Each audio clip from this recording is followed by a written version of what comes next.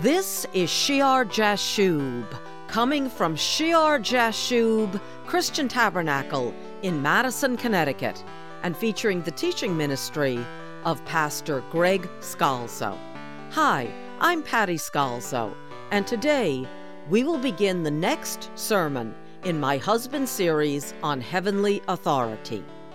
In prior sermons, Pastor has discussed the important attitudes the servants of the Lord who are in positions of authority should have.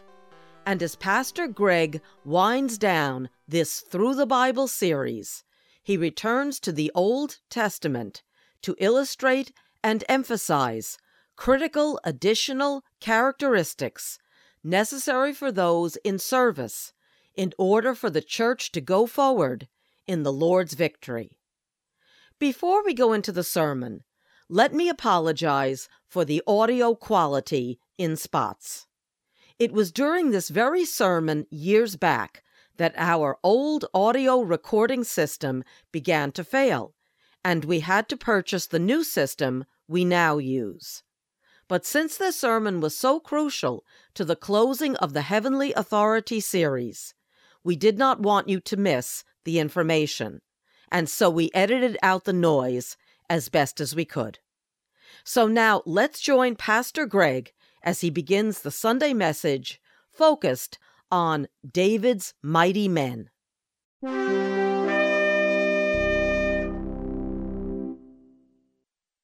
the Heavenly Authority series, I would like to go back into the Old Testament, and we're going to look first in 2 Samuel chapter 10.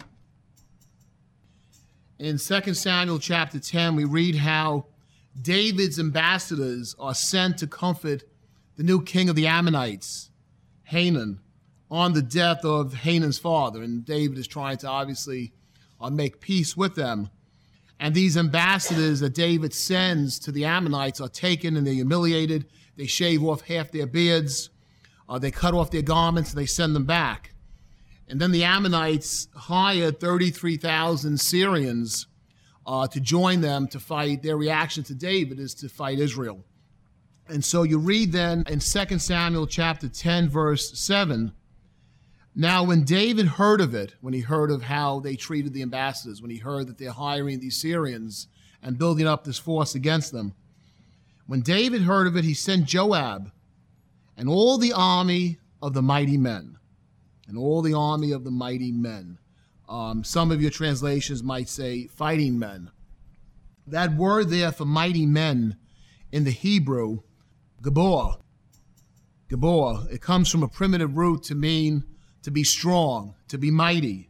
And you have here the Gaborim, the mighty men, the Gaborim. And it's a designation used in the Old Testament for outstanding, strong men and heroes, courageous warriors, mighty men of valor. And there was, at the time of David, a special inner core around David of brave warriors that are known in the scriptures as the mighty men. They were close to him. They risked their lives for him both before and after he became king of Israel. And they were specially anointed, and they did great exploits in the battles that they fought. You read about them in 2 Samuel chapter 23. You read about them in 1 Chronicles chapter 11. I'm going to start with 2 Samuel chapter 23. And we'll start at verse 8. And you have three divisions here. It's a little difficult to see. You have three divisions in this group of mighty men. You have the first three who are well known in Israel. Their exploits are above all the rest, and they stand out, and they're chief over the mighty men. And then you have a second three who are also very well known, who stand out above the others, but not as much as the first group of three. And then you have the 30 mighty men, other mighty men that fall into this category that they just were able to accomplish great things for the Lord in a very supernatural way. Let's look at the first group in verse 8. It says, these are the names of the mighty men, the Gaborim, whom David had. And some of these names are very difficult to pronounce. The first one is Joshabash-Ebeth, the Tachomite. The Tachomite was probably a family name. He's also called, a shortened version of it in Chronicles. We read 1 Chronicles chapter 11. He's called Jashubium, a shortened version of Joshabash-Ebeth.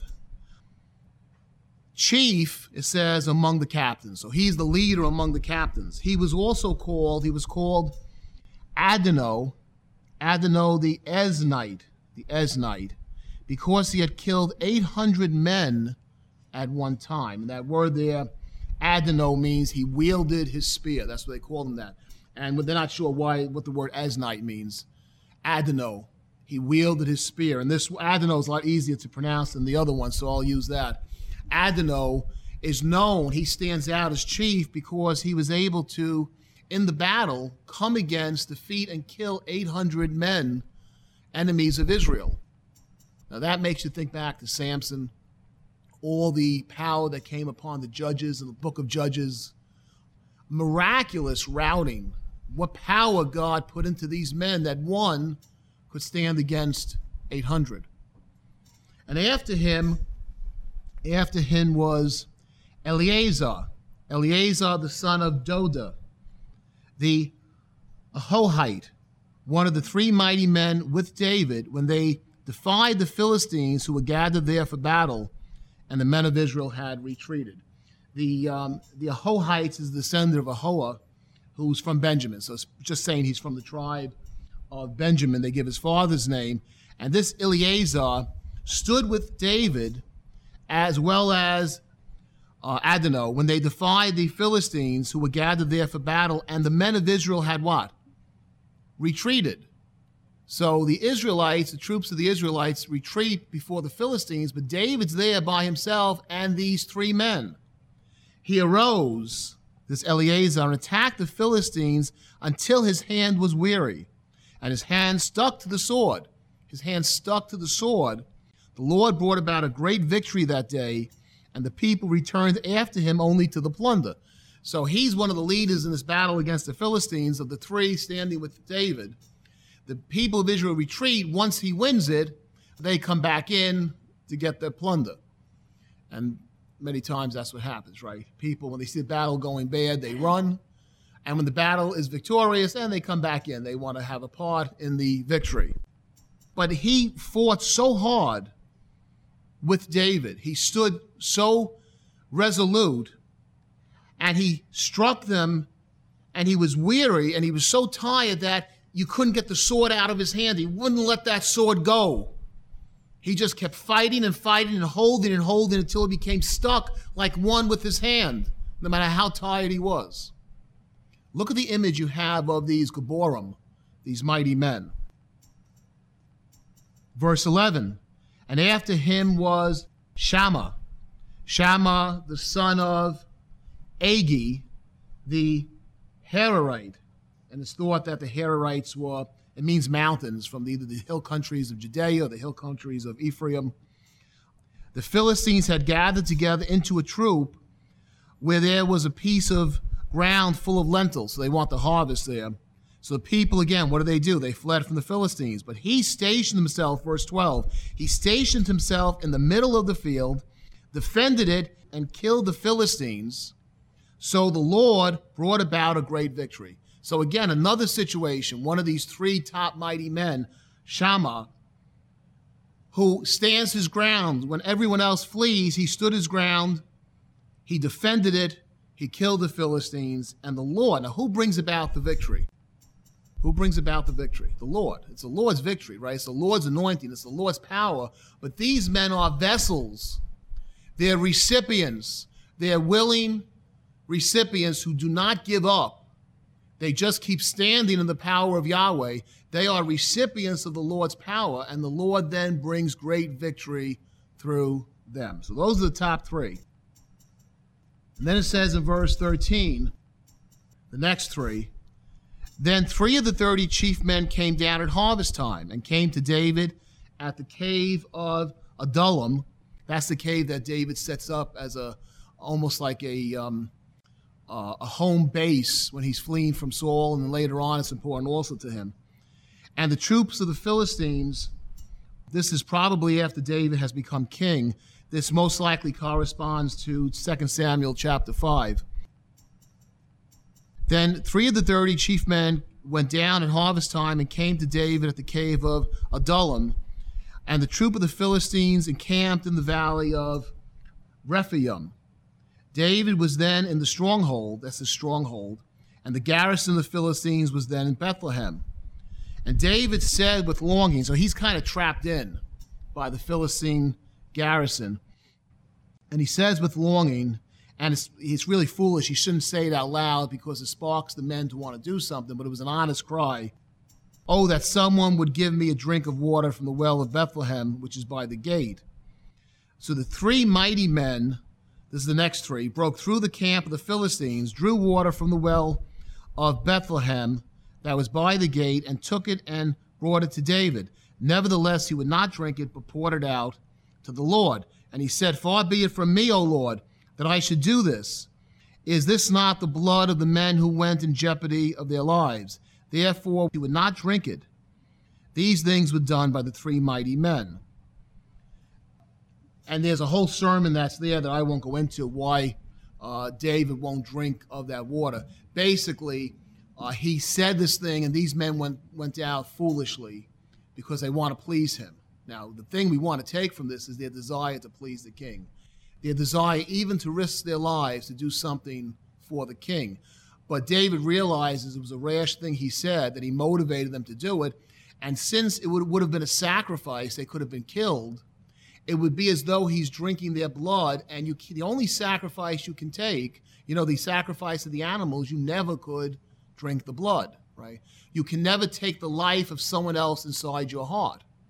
No one else can have that preeminence, right? And this would have given them preeminence, a place. It was something they were not called to do. If the life is in the blood and they're sacrificing their life in this way that should not have happened, he's looking for a greater sacrifice. David's looking ahead to the sacrifice where you can take the life of the one giving his life inside of you. And we say at the communion table, the blood of Jesus. That was a sacrifice made for all of us that we can drink of, because the life is in the blood, and his sinless life we can receive inside of us. And there's a lot more to this, and I don't want to dwell on it. But anyway, you see, though, their courage. You have to say they have courage. They have loyalty to David. They love David. They go in just to get him a drink of water, and they take a chance at the Philistine camp. And now we get in verse 18, we start to hear 2 of the names of these second 3. We never get the third name, but we get 2 of the names of these 3.